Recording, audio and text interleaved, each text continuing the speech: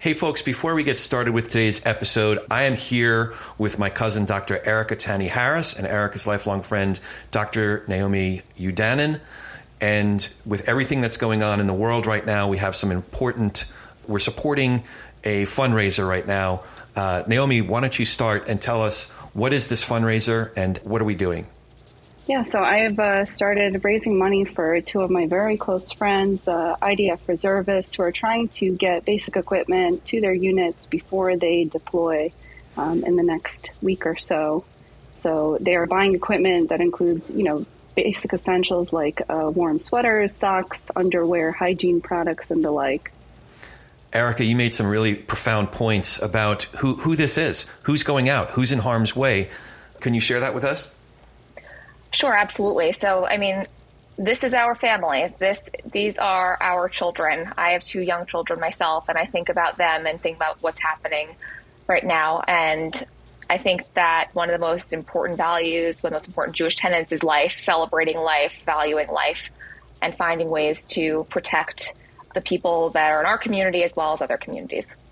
Exactly. And we have this long-standing joke that every Jewish holiday is, they tried to kill us, we survived, now let's eat. We're actually in the they tried to kill us mode.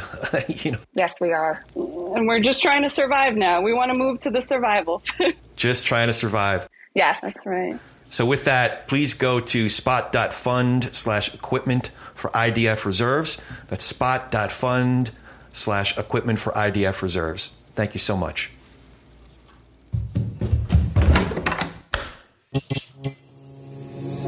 This podcast is part of the Democracy Group.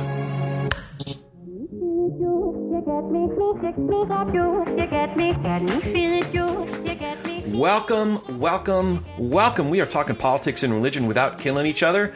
I am your host, as I hope you know by now, Corey Nathan, and I really am grateful to have this forum to have conversations with really interesting, accomplished people that the qualification that I have at this point, are they of goodwill and do they come in good faith?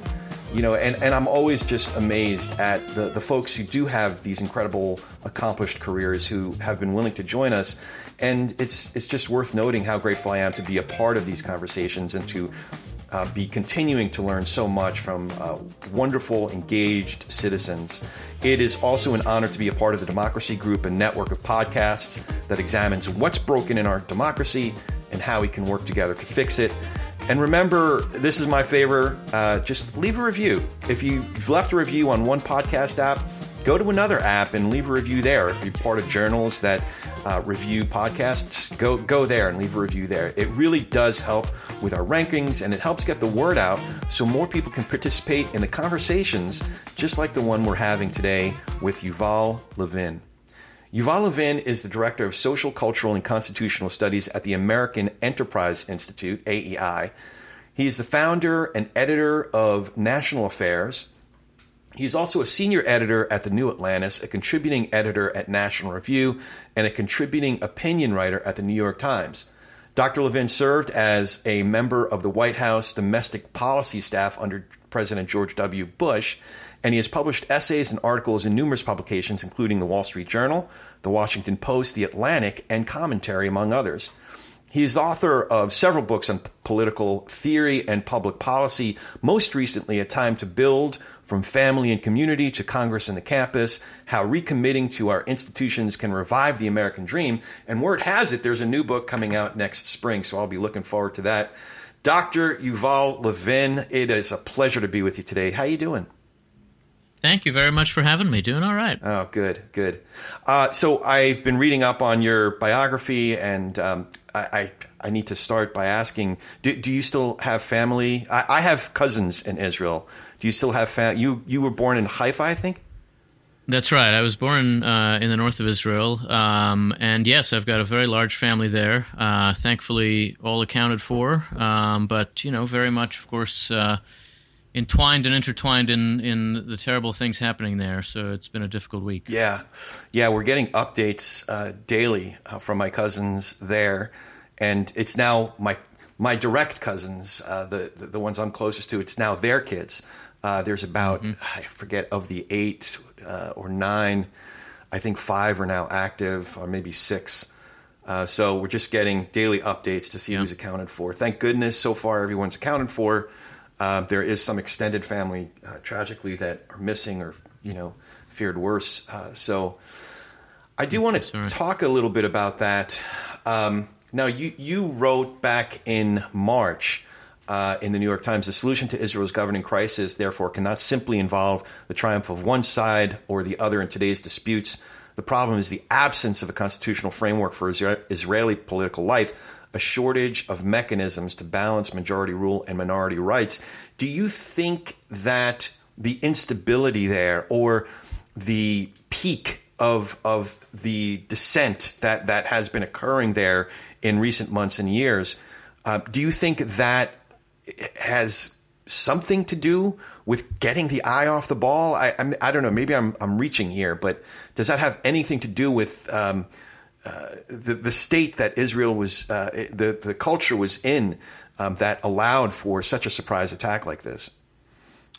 I don't know. I mean, I think that we're going to learn a lot about the intelligence failure that happened here. I suppose it's also reasonable to assume that the appearance of weakness, or what can look like weakness to people outside of a democracy when a democratic society is at odds with itself, could have invited the aggression that came upon Israel last weekend.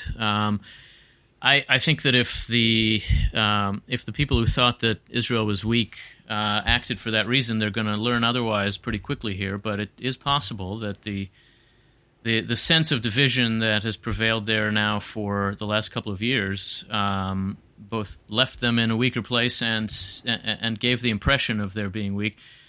I will tell you that disunity is gone. I mean, as you'll know too, Israeli society now is very, very unified and resolved, and whatever comes after this will be a new phase in their politics, for good or bad. They've seen the turning of a page here, and some of the arguments they were having certainly seem now like they were quite petty, but I'm sure some of them will also seem like they're essential to resolve, and hopefully that's where they're headed when these dark days are behind them. Yeah, I had a conversation with my cousins earlier this year, and the elders, my cousin Sheila and Alan, the parents who first made Aliyah in 1979, I could tell they wouldn't really flesh it out in one conversation, but I could tell they were in sharp disagreement with their surviving children, Dina and Jonathan, about how they felt about Netanyahu. But it does seem that is secondary or tertiary even to what's happening now, and there needs to be unity. That said, now here in the States, almost as soon as bombs were dropped and reports of deaths, it seems that as soon as that happened, talking points in extreme wings were already emerging. So, for example, one that has been hurled numerous times is about the how the Biden administration essentially helped fund Hamas's attacks on Israel. Number one, do you think is there any merit to that? Number two, is it? If so, is now the time to discuss it? So I'm curious as to your thoughts on that, and I have a follow-up question about some barbs that have been hurled from others.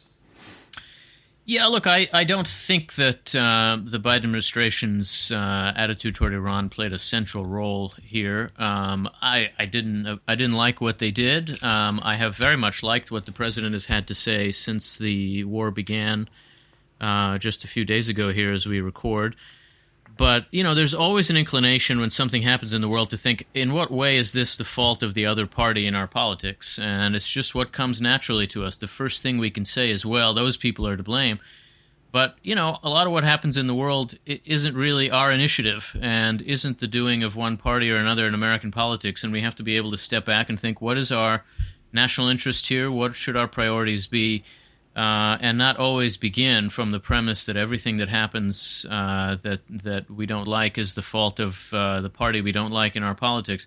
It is very hard to overcome that instinct. We've seen it now over and over for 20 years, that every major crisis that comes, the first thing we do is blame the people we're already inclined to blame for everything. And, it takes effort to resist that and to think concretely about what's in front of us in our politics. Some things are the fault of people I don't like in political life. Many things are not. And it takes a mature attitude toward politics to think that way. Along those lines, I as I get more ensconced in your work and I read others that some have associated with you and some you might embrace as your compatriots. I forget the term that was used, is a form of conservatism, but like the reform conservatives, reformatives or something like that. So, Ross Douthat and some other great thinkers. But do folks who think in a nuanced way, and especially you have this quality that I really appreciate, and I think Yasha Monk did this in his most recent book, where he gave proper credence to arguments that he is about to critique, as opposed to giving it a glancing blow and an unfair treatment. He really dives into, in his book, The Identity Trap, as many good academic works do, he tries to assess it on its own terms and gives it a fair shake. So my question is, you do this too, and I think other good thinkers do this, to argue with the best of the positions of folks that you might have a disagreement with. Do you have any chance in a climate and a culture where Fox News or the conservative media or infotainment, the complex, is driving the headlines and even the degree to which my friends and neighbors and family members think? Do you have any chance in a climate like that? Well, look, I would say a few things. For me, the reason for that kind of attitude is a function of a little bit of experience in American political life. I've worked for a president. I've worked for members of Congress, a Speaker of the House. And one thing I've learned over that experience is that everybody thinks they're doing the right thing just about all the time. They're often wrong, and I think people that come at politics from a very different direction than I do are often wrong about public policy questions. That's why I come from the side I do. But they're not intentionally trying to do harm to the country. And that's obvious, or it should be obvious. It's a simple point. But when you think about how we all approach politics, it's actually a pretty uncommon attitude to assume that nobody really gets out of bed in the morning to hurt other people in our political life. Just about nobody. There are some real sociopaths, and we run into them now and then, but they are quite rare. And generally speaking, when you hear somebody say something you strongly disagree with, you have to ask yourself, why do they think that's the right thing? Because they do. They surely do. It's important to ask that question in part because they could be right, but also because in order to answer them in a way that's persuasive to people who don't start out where you do, but who start out unsure, or even where the other person does, you have to account for the reasons why this person is making the argument they're making. It's persuasive to them, and therefore it's probably persuasive to a lot of other people. So how? Why? How can you get at that? I think what it would take to win, if by win we mean, can I win the struggle for the Republican primary voter? Probably not. The person who's much more angry at the left than I am is going to win that. But can you win in American politics ought to mean, can you build a broad, durable coalition? I think both of our political parties have actually forgotten that that's what it means. That what they should be trying to do is get 60% of the vote, not 50% plus one. They should be trying to get 70% of the vote. They should be trying to get everybody's vote. And if that's how you approach things, and your ambition is higher than just getting through the skirmish, then I do think that winning actually requires an approach to voters that says, maybe you don't start where I do, but here's why you should, or here's why you should end up where I do. I think that kind of attitude ultimately is the way to win. I think that in a functional politics, it's what just about everybody who wants to succeed would be trying to do. So ultimately, I do think that trying to inject this way of thinking into our political culture is very important, not only for having more significant and substantive debates, but also for winning politically. Yeah, it's a theme and a great reminder. It's something the folks at A Braver Angels would exhort us to or remind us to do, which is, as opposed to reflexively finding an arrow to pull out of our quiver, a rhetorical arrow to shoot at our adversary, our supposed adversaries, perhaps that question starting a question within ourselves of, as you said, why do they think that's the right thing? And to pose that question if you're in a conversation, even a heated debate with someone, where does that come from? What in your experience, as Jonathan Rausch said when he came on the program, what in your experience has led you to this position? But before we move on, I wanted to tell you about something else that's important. Money. Specifically your money. In all seriousness, I wanted to tell you about my advisor and my friend, George Meza. George runs Meza Wealth Management. And with George, it's not just about money. It's about helping us manage our present and plan for our future. And unlike a lot of other firms out there, George and I actually have a relationship. He knows me, he knows my family, and I know his wonderful family. I also know his firm and the incredible team he's put together, from his chief investment officer to some of the other great people in his office, like Jessica, their head of operations, that are always there to help me and with all aspects of our portfolio. You see, the thing is, I got a lot going on. I guess we all got a lot going on, and I don't have the time to watch our investments all day, every day. And even if I did, I don't have the experience and expertise that George's team collectively has. So we get the entire Meza Wealth Management team, all their expertise and all their integrity.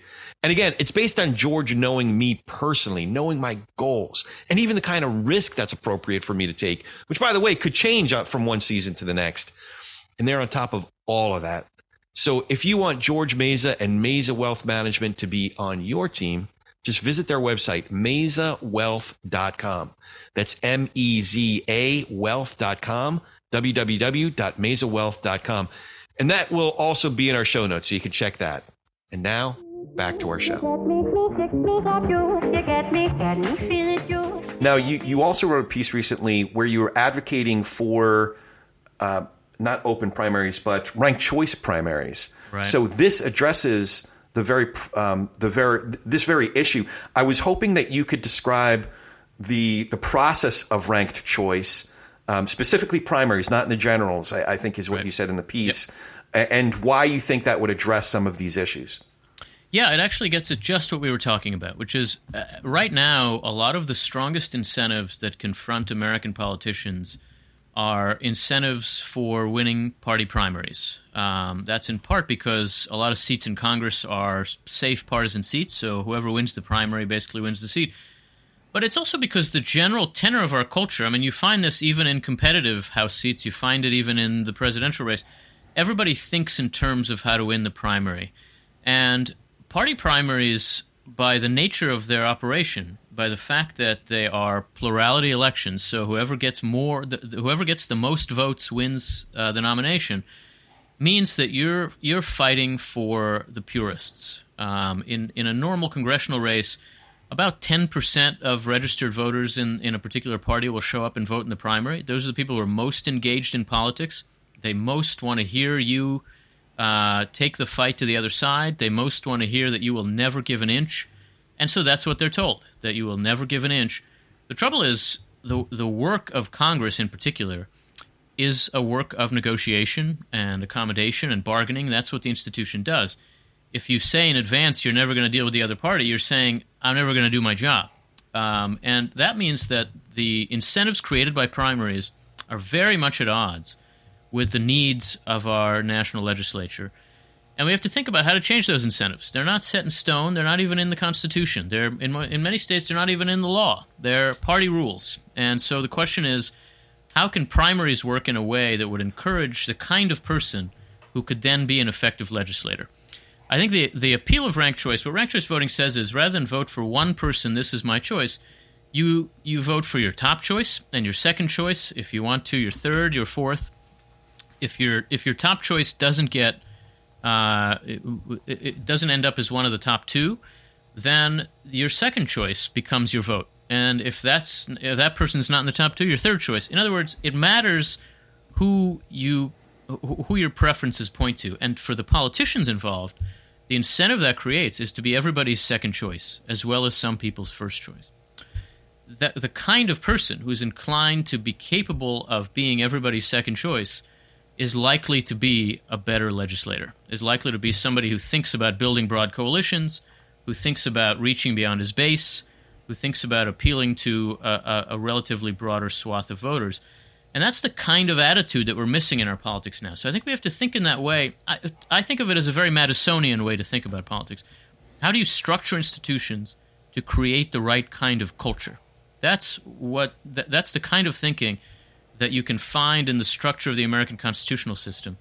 And we don't do enough of it now. We take too many of the elements of that system for granted, elements that are not in the Constitution, that are not things we have to live with. We can change them. We can change election systems. We can change the budget process. We can change those things that are not working for us.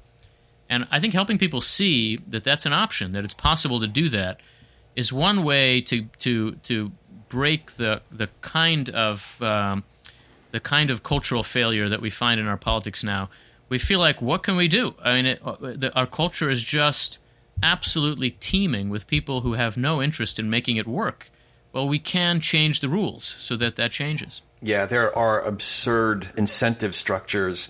Getting more tweets is a bigger or more follows, or even small dollar donations. There is some good to that, but it can be perverse, as opposed to actually sitting across a table from someone with a different letter before their name and trying to negotiate helpful legislation. So I do want to follow up on that a little bit. So specifically, ranked choice versus open primaries. Why do you advocate for both, or do you? I don't. So I start from a place that maybe is not the common place that political reform people start from. I think the parties are good for us. I think they're important. I think they're actually an essential piece of the puzzle of our constitutional system, even though they're not described and created in the Constitution itself. They do the same thing the Constitution does, which is they encourage coalition building. We have two large parties, which means each of them has an incentive to broaden its tent as much as possible and try to become a majority coalition. And that's helpful. That's healthy. That is a moderating influence on our political life. The trouble is there are now a lot of counter-incentives pushing in the other direction that are kind of deforming the parties, and primaries are one of those. The incentive in the primary is not to build a broad coalition, but to turn out the most intensely devoted voters you have. The way forward, it seems to me, has got to be a way of strengthening the parties as institutions, not weakening them. We're in a partisan moment because our parties are weak, not because they're strong. Parties actually constrain partisanship, ironically, because, again, they want to win a big, broad coalition. The Democratic Party has to win elections in Oregon and in South Carolina. The Republican Party has to win elections both in Texas and in Massachusetts. That's an institution that has an incentive to build a broad tent. And allowing that incentive to influence it more, allowing it to have more of an effect on how the parties work, is what we should be trying to do. Open primaries would weaken the parties, because they would say that it doesn't matter what party you're in. They're just these four people. They want the seat, and that's it. Nobody has – it's a completely personalized election. There's just, what do you think of these four people? In a way, that kind of election is actually how we ended up with the two-party system.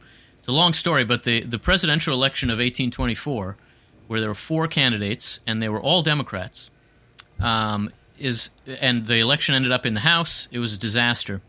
There were tremendous legitimacy problems. The House chose the person who came in second in both the Electoral College and the popular vote, John Quincy Adams. Out of that came our two parties, and out of a conviction that kind of selection process has to happen before the election, not after, and that the purpose of the parties is to get us to a place where there are two candidates for president, and they each represent a broad coalition. I think that is the right way for our system to function, and that's what we should be trying to encourage. So not only do I not think we should have open primaries, I don't think we should be using ranked choice in the general election either, because that also would tend to undermine the parties. I think using ranked choice in the primaries is a way to think institutionally, to think about how structure can shape culture that answers the kind of particular problem we have today. I want to get back to U.S. politics in a second, but I do need to circle back on something, some issues about Israel. There is, I had mentioned earlier that there are extremes that are very loud, even if it's just on social media right now, and it just reminds me how I should have about as much social media as cyanide in my daily diet, but there it is beginning to seep into other statements. For example, the Anti-Defamation League had to put out a statement addressing, for lack of, I'm probably oversimplifying it, but there's like this colonialist, anti-colonialist framing that some, even Rashida Tlaib said, reasserted that Israel is an apartheid state. How would you respond to that kind of contextualization? Well, look, I think that the question of Israel obviously brings out extremes. It also tends to bring out various kinds of religious intolerance, frankly, and anti-Semitism. It's hard to separate that from some of what has been said in the last few days. And, again, I think that it's important to separate that larger set of questions from the immediate reality of the situation on the ground now, where we have to ask ourselves, why did this happen? Who brought it about? How does it need to be responded to? How can it be prevented in the future? None of that is helped by calling Israel an apartheid state, which it is not. None of it is helped by trying to radicalize people's sense of what the conflict is about. There are, of course, real concerns and interests of the Palestinians here as well. They have been terribly, terribly mistreated and by Israel and by their own leaders and by the Arab states for 3-4 generations now. And, it is understandable that they are in a situation where they're extremely frustrated and looking for ways to break out of the situation they're in. That doesn't excuse anything like the kind of behavior that their leaders and that the militant wing of Hamas and others engage in. And we have to be able to separate those things, that there is a real underlying issue here, but there are also just outright violations of the norm of human existence that cannot be tolerated and must not be tolerated. And again, I think it's a function of our immediate knee-jerk tendency to turn every question into a simple partisan debate that we immediately fall into this kind of left-right divide. I think we've mostly avoided that around Israel so far. We're speaking just less than a week into the terrible war there. I hope that can continue, but obviously there have been some examples of just that kind of radicalizing of the question. Yeah, I've been mostly encouraged by our leadership and elected officials, even someone like Alexandria Ocasio-Cortez, albeit a measured response. She gave a measured voice of support for Israel. And I do think it's important to recognize and name that impulse that many of our friends, family members, folks that we interact with on a daily basis, we have this tendency to oversimplify, overgeneralize, and vilify folks from the other side. For example, my own cousins would say that, listen, it's different, that Hamas is different than my Palestinian neighbor. Terrorist organizations is different. There was this story that I heard that folks who lived within a football field or closer together, one Jewish and one Palestinian Muslim, they otherwise might have been considered enemies, but there was a problem literally with shit. Literally with what to do it was a new neighborhood, and they needed to figure out how to build a better sewage system. And they ended up getting together and collaborating and becoming very good friends. And they said, who would have figured that we could figure out world peace through shit? We could figure our shit out together. So forgive my French, my merde, but that gives me hope that we can figure things out over the most basic needs that we have. Now, I do want to ask you, I've been reading some great thinkers and their analysis on this. Bret Stephens asked a good question. What maybe it's too soon to even ask this, but what is the best possible outcome? Can we even, are we too in the muck right now to even start to consider what good can possibly come of this? What might it look like? Yeah, look, I think it is too early. I think it's very hard to say what Hamas might have hoped for in starting this. There are very few imaginable outcomes that look good for them. But I think everyone finds themselves now in a place that looks darker than it did a week ago. And the question is whether ultimately this can create a situation in which the forces that have tried to build some bridges in the Middle East are stronger rather than weaker, whether Israel's burgeoning relationship with the Gulf states can hold together through this, and some of the kinds of alliance building against Iran can be sustained through this. We'll see. If so, then maybe we do come out stronger. The United States and its allies there do, but I do think it's too early to say that there are some dark days to come. So maybe you're somewhere in between there, and Anne Applebaum said this is a symptom of the deterioration of the rules-based world order. You don't sound that pessimistic. Well, I think I'm not as pessimistic because I was never as impressed with the rules-based world order as Anne was. I don't think the post-Cold War moment really was a moment of the emergence of a durable kind of post-historical reality in the world. I think the world has always been a very hard place, and moments of peace are sustained by acts of strength, and that's been the case in the past generation no less than before. I think that if you were not illusioned by the post-Cold War moment, then you're probably less disillusioned now. But this is a dark moment. I mean, I do think that we've seen a kind of Pax Americana coming apart. Whether that means that what that moment was really a broad-based commitment to global norms or international law, I don't think so. But it was certainly more peaceful than the moment we seem to be entering, and so I'm going to miss it, whatever it was. Yeah. I want to take a step back for a second, more big picture. I've heard you say numerous times, numerous ways, that politics and political theory are deeply connected. I was curious if you start with ideas that are more primary, such as a pursuit of philosophical or even theological moorings, and then derive political theory, or do you start more in the political realm and then derive political positions and policy from there?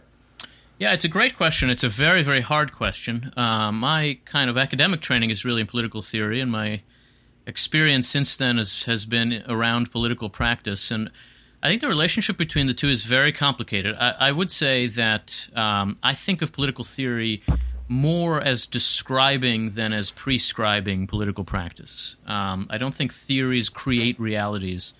I don't think John Locke invented the liberal order, and that's not quite the right way to think about it. But I do think that politics answers to an underlying anthropology, that how we understand the nature of the human person has a lot to do with how we think about political life, and that the division of our politics into left and right, which has endured now for a very long time, at least I would say since the age of the French Revolution, has a lot to do with a profound difference in Western broadly liberal societies about the nature of the human person, about whether we should think of the human being as, in a Jewish and Christian sense, fallen, broken, born to sin, and therefore in need of formation, which is how I tend to think of the human person, or whether we think of the human person in a more kind of radically liberal way as born ready for freedom, but prevented from being free by a variety of oppressive institutions.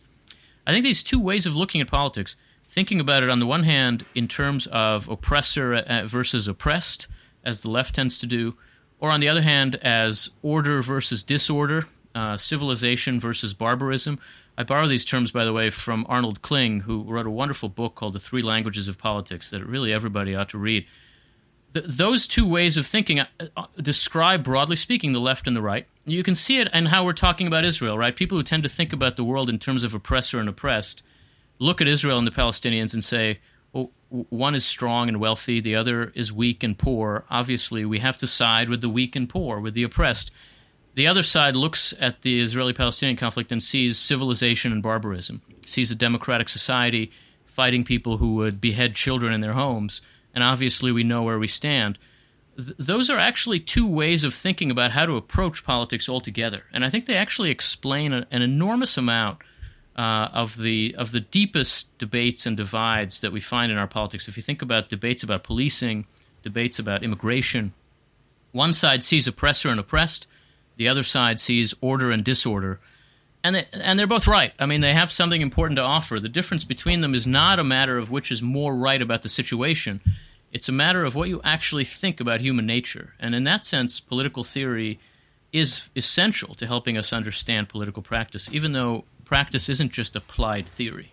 Yeah, so many questions now. Okay, first I have to ask: at what point? I'm imagining, little Yuval in first or second grade, raising his hand and saying, "Wait, so this whole Burkean conservatism thing, was he right or was Paine more right?" Like, maybe I'm exaggerating a little bit, but at what point did you start to have questions and articulate and understand your own questions about the push and pull between what we now think of as right versus left, or maybe in a different framework, individual versus collective? What point did you start becoming curious about that stuff?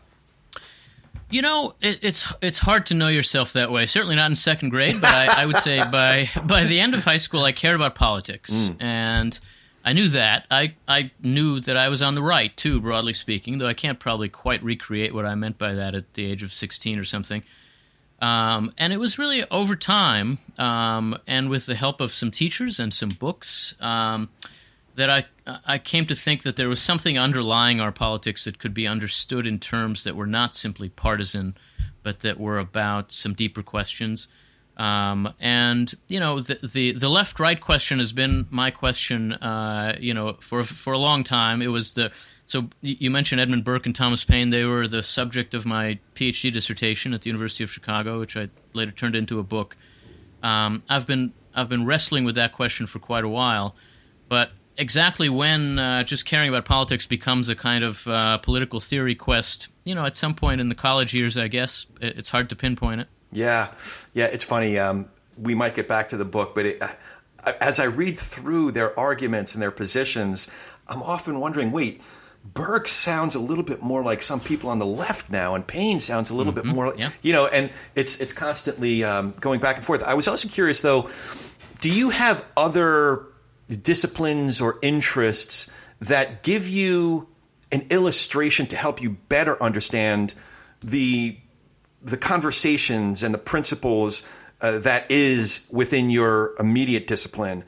In other words, I think about when I was working out some theological principles, the people of Israel in Hebrew Bible, or the body of Christ as they would think of it in New Testament. This great teacher, J. Cameron Carter, gave me a great illustration through jazz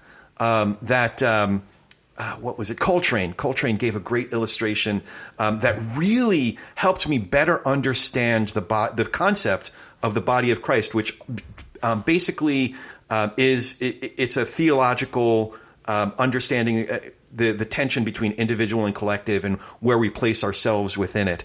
So I was wondering if you have other disciplines or interests that help you better understand these big principles.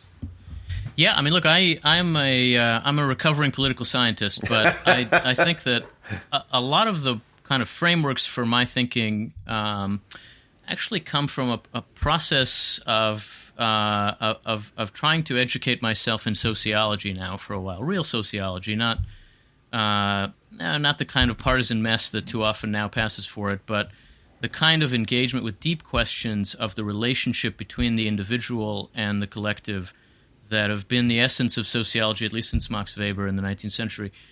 A lot of the ways that I think about political questions are a kind of unsystematic sociology, self-taught sociology. And I think that where that often shows up is in a tendency to think about the way in which culture shapes character, which is not a question that political science takes up, at least not since Aristotle, but is very much, of course, at the center of how sociology thinks about the nature of the human person. I've had a lot of help from great teachers on that front too. My real teacher was Leon Kass at the University of Chicago, who thought about this whole range of questions, from the religious and theological, really, to the question of the nature of the human person. And I would say, in a way, what he taught me was how to paraphrase Aristotle, which is almost my only marketable skill. There's basically nothing I'm doing in my work that isn't just paraphrasing Aristotle. And if people knew Aristotle better, they'd have less to learn from that work, because that's all it is. And Aristotle really has a sense that the human person is shaped and formed, and is even that the soul is best understood as a form in ways that have very deeply informed my own ways of thinking, and of course his political thought and ethical thought. Aristotle's ethics, at its core, it says ethics is not about asking what should I do in this situation. It's asking what kind of person do I want to be, and what would that kind of person do in this situation. The difference is not a small difference, and I think it really offers a kind of profound guide for how to contend with some of the deepest questions we all face. What kind of person would I want to be in this situation? It's a great compass sort of question. Yeah, it's a way to impose responsibility on yourself at the moments when it is hardest to bear. I probably fall short of that. I certainly fall short. Way too often. I did have a question for you that's sort of an on-the-ground question. You're someone who's been at the table, so to speak, at the highest levels where policy and legislation, it's actually being worked out. So the ways you have of exercising these political positions and principles are more concrete than many of us. So many of us, it's worked out, just in the conversations we are having, as I've mentioned, with our friends and our neighbors and around the Thanksgiving table. So is it still important then for folks who won't be, for example, a special assistant to a U.S. president on domestic policy to think about this stuff? Oh, I think it's very important. It's important because we're all citizens of a republic, which means we own this country. This is our society, and we're going to share its fate in common. So it's really vital for us to understand the questions that it confronts and to be part where we can, at whatever level it makes sense for us to be engaged in addressing those problems. And we're also voters. We have to judge the people who make big decisions, and I do think it's very important for us to think through the problems we face. I don't think it's particularly important to win an argument with your uncle at the Thanksgiving table. It's just not. And I think sometimes you have to be able to say, well, look, that's one guy, and I get it. It upsets me that he's saying these things. I really think he's wrong, but pass the gravy. And at the same time, we have to be able to engage in those questions when they do matter, in moments where decisions are made, in places where our voice can make a difference. And drawing that distinction, I think in some ways the kind of technological space that we all live in now makes it very hard for us to tell the difference between these things. A lot of times, the winning the argument in the moment just isn't really the point. And when you're engaged in a debate with somebody, the person you're debating very often isn't really your audience at all. It's everybody else who's taking it in, who's trying to learn from it. And you have to speak to people who are open-minded and believe that there are a lot of people who are open-minded, even about whatever issue it is that you're debating with somebody who is not at all open-minded. And that's hard work. But, I guess one lesson I've taken from having a little bit of experience in how government works is that those debates do matter, that the shape that our arguments take, the assumptions we walk away with, are what we draw on in moments when there isn't time to start from scratch and think it through. And that kind of formation that happens over many, many years is what serves you when you have to make a quick decision in a moment of crisis or in a moment of action. And so doing the work to make sure that goes well really does matter, absolutely. Yeah. I want to put a pitch in for the title of your next book. I really think you're wrong, but pass the gravy. But you're right. I think when we do confront ideas or positions that at first glance seem obnoxious to us, they stink. We have this reflexive reaction against it. When we take a second, sometimes it forces us to consider our own assumptions, our own positions, and to think through the merits or lack thereof of those positions. So I really appreciate that. And you did it especially. We've already referred to the Great Debate, the book that was written from your dissertation. I want to sort of contemporize that, if that's the right word. Toward the beginning of that book, you said Burke and Payne laid out the beginnings of the left and right. So how might we better understand conservative philosophy or a conservative disposition if we're looking more to a figure like Edmund Burke versus what passes for conservative? I don't even have to say MTG or even Jim Jordan, who's vying for a very prominent role. Well, so I'd say a few things. I think Burke is enormously important to understanding conservatism, not for a genealogical reason, not because conservatives in America have read Burke and so are shaped by him to say what they say, but because there are always these roughly two, but broad and interspersed ways of thinking about political life in a free society. And Burke spoke particularly clearly and in an especially articulate way for one of those views, and it is the view that begins from a lower view of human nature, a sense that people are born fallen and frail and in need of formation, and that the institutions that provide that formation are essential and vital and have to be protected and reinforced in every generation. The family, the church, the school, even the institutions of our culture and our politics. Conservatives in that tradition are therefore very protective of institutions, of tradition, and of existing institutions. That's what makes them conservative. It's what they're conserving. And the opposing view says that fundamentally it looks out at the same world, a world that is a mix of good and bad, and rather than be struck first by the good and seek to protect it and build on it to address the bad, it's struck first by the bad and seeks to uproot it, to eliminate the sources of injustice, an understandable disposition. We all feel it sometimes. And I think that view, therefore, cares much less for institutions and for traditions, thinks that getting to the right place in politics is much simpler than that. I think it would not be wrong to say that we have seen a kind of radicalization of the American right over the last two generations that has made it less protective of institutions. It's more populist and less conservative now. Populism is not a conservative force, generally speaking. And I think today's American right, there are still a lot of conservatives in the Republican Party, but there are also a lot of populists in the party who are not first and foremost conservatives. They're not fundamentally protective of institutions. They're pretty hostile to institutions. I think we've seen, if there's a left-right axis in our politics, as I think there is, there's also an insider-outsider axis. Who thinks they're in charge rightly of the institutions, and who thinks they're on the outside banging on the window? I think the left and right have switched sides on the insider-outsider axis in my lifetime, so that today the American right thinks of itself as on the outside, banging on the windows, and the left thinks of itself as on the inside, upholding the standards. And that's very different from the way things were, say, 40 years ago. And so you find the right defending, for example, freedom of speech, which was very much a left-wing cause for most of the 20th century.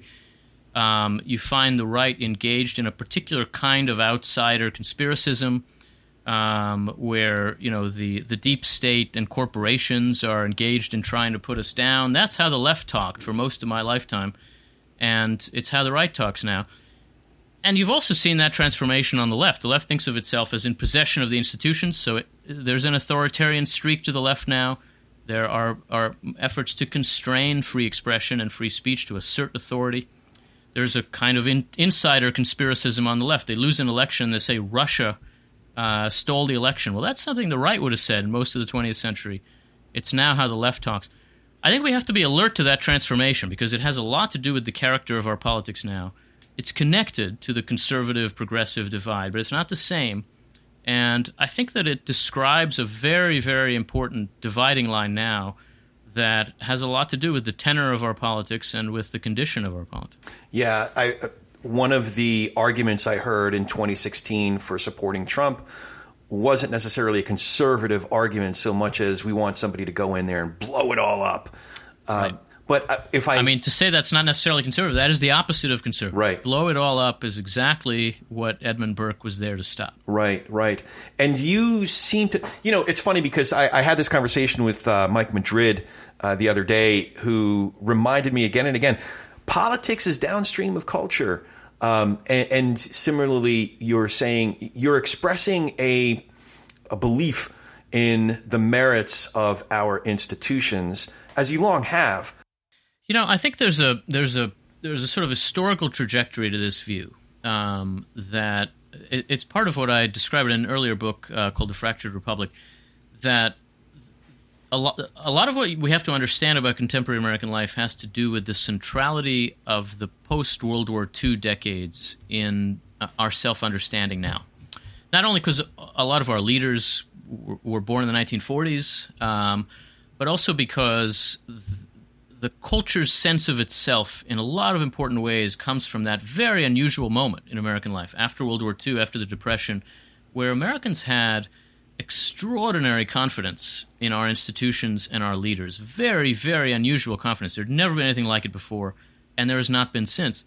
And that moment had its own excesses. It didn't have some of the problems we have now, but it had different problems. If you look at American culture in that moment, it's a culture screaming for liberation from conformity, left and right. And that liberation came. That culture freed itself from the conformity of a kind of strong mainstream. And it did it by attacking that confidence in institutions, by diminishing it some. I think that confidence was excessive, but we have now gone so far in the other direction that our first instinct is an intense cynicism about our institutions, our leaders, one another, and we're in a place where we need to recover some sense of confidence in the capacity of American institutions and American elites, and we're finding it very, very difficult. We have something like the mirror image problem of that American culture of the 1950s and early 60s.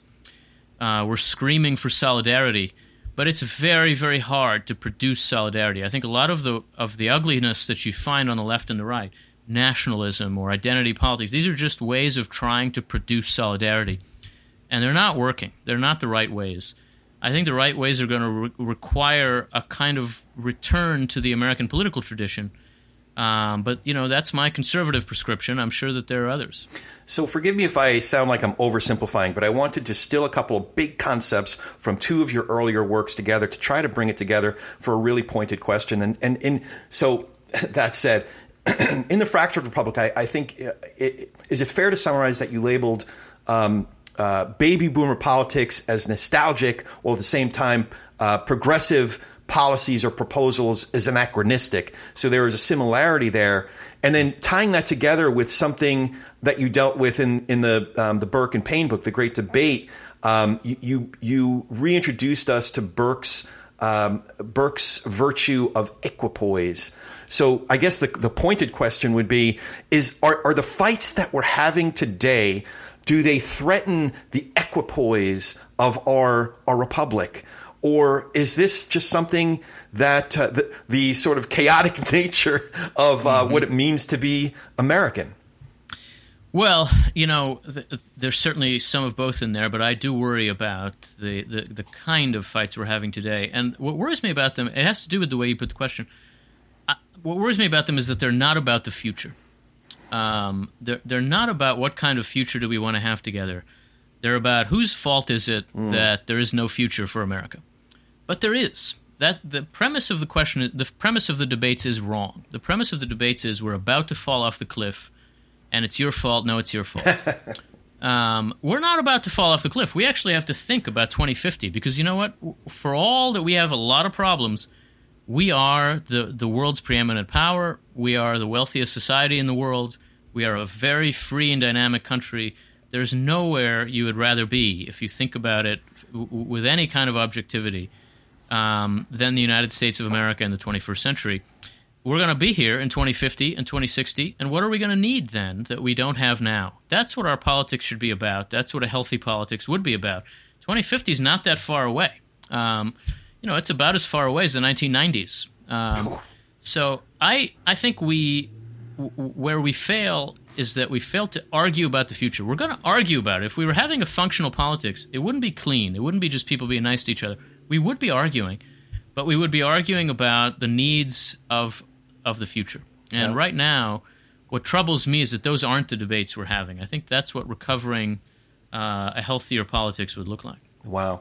What would a healthier politics look like? I think you have a lot of good proposals, not just in the books, but a lot of the essays and the conversations that you're having, the panels that I've heard you on, the podcasts that you've participated in.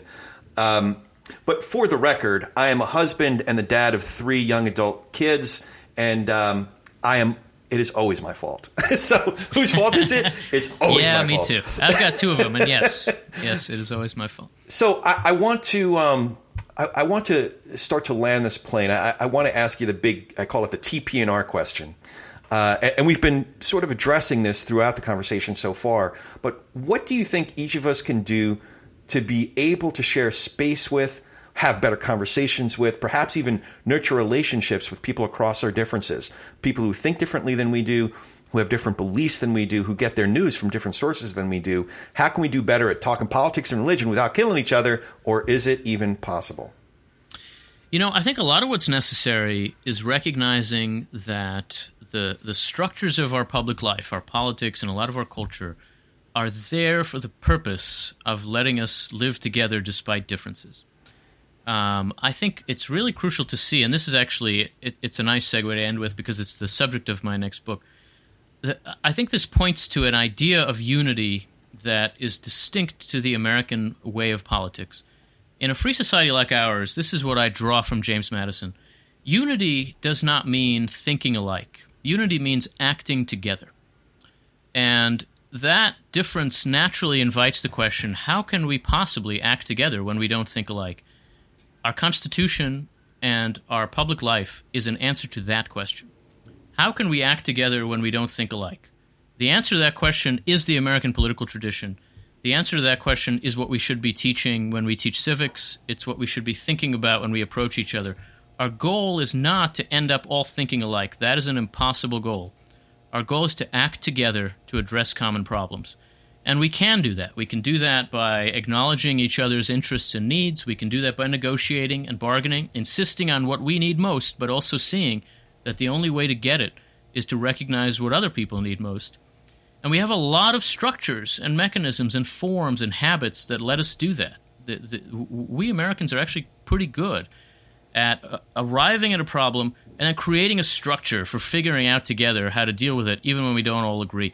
Tocqueville has this joke in a letter to his father in the 1830s where he says, you get three Americans together and they elect a treasurer. There's actually something very profound about that. What they're doing is thinking about how to organize themselves around a problem. I think that's something that we have been good at over the years, but that we've become less good at. And in thinking about how to deal with our divisions, we have to think concretely about that kind of problem. How do we create a structure for resolving a problem we confront together without requiring us to all agree on everything, because that's not possible. I think that's that kind of lowering of the sights, an understanding of what unity is and isn't, is really necessary for us to move forward. That's profound, if for no other reason than I never thought that Tocqueville could have worked the Borscht Belt. I never thought of it that way. I am reminded, though, of, I forget where I saw it, but you quoted several of the founding fathers, a couple of whom would go on to become president, after the ratification of the Constitution, and the humility that they saw that moment. They all basically said, well, it ain't perfect, but it's what we got. Right. Let's hope it doesn't fall apart. Yeah. Right. So do you have any questions? Oh, I'm sorry. I didn't warn you that I'd be asking this. Do you have any questions for me? The thing I wonder is just above all, what would you say you've learned from talking to people of the caliber you've been talking to about how Americans can live together? I mean, if you were to say, I've spent all this time, I've done all this thinking, the first lesson for me is, what would it be? What comes to mind is something that you reminded us, you reminded me of earlier in the conversation, which is what Manny Guzman would call a radical curiosity. As opposed, we have to train those reflexes that we've developed, maybe in the age of social media, to immediately come back with the perfect rhetorical comeback, and instead engage that other part of ourselves, that other virtue of being genuinely curious about a human being. Why do you think that? Why do you think that is? How did you arrive at that conclusion? Tell me about your life. Tell me about in your life experience. She describes in her book that came out about a year ago how she brought a group of people from her neighborhood. I think it's close to Seattle, Washington, about 5 hours away to the very northern part of Oregon, where it was 80% red or 80% Trump voters. And they had basically lunch together, and they spent the day together just to learn about each other. And there was this moment when one of the folks from the Red County in Oregon held up the sandwich and said, "You know what I'd love is if a lot of you folks from Seattle, I think it was Kings County in Washington, if a lot of you folks knew exactly how this piece of bread got on your table, what it takes for guys," he was a farmer, "what it takes for guys like me to get it from my field to your plate." So just understanding each other a little bit better and prioritizing the relational over the transactional, especially the transactional that tends to be heated and averse, anti-partisan, putting on our jerseys and fighting with each other according to whatever color we're wearing. So it's been an interesting journey so far. Man, there's a lot of work to do because there's some folks who are able to do it at high levels and really change some of the foundations of the institutions, and they see the fruits of their labor. And others, it is over the Thanksgiving table. So instead of passing the gravy, we're throwing the mashed potatoes at each other before the end of the night. Yeah. So is there anything I forgot to ask you? Anything important that you wanted to add that I hadn't asked you yet? No, I don't think so. All right. Well, that actually Monty Guzman told me I should ask that at the end of, no. It was Barb McQuaid who said that's a good one because then people will trap themselves. They'll make, but you certainly did not trap yourself or make yourself guilty. This was a really fun conversation. I learned a lot, and I just have a lot more reading to do. Usually, I do a flurry of reading right up into the conversation, and then but I'm going to be. I read it earlier about a decade ago, but I do want to finish it a second time because I have new insights, and I'm reading it from a different perspective now. That the great debate is fantastic, and I'm looking forward to the next one.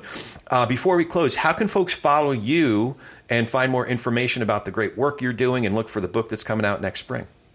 Well, thank you. I work at the American Enterprise Institute, and so you can go to AEI.org and look me up there and also see the work of a lot of my wonderful colleagues on a huge range of public policy issues. Excellent.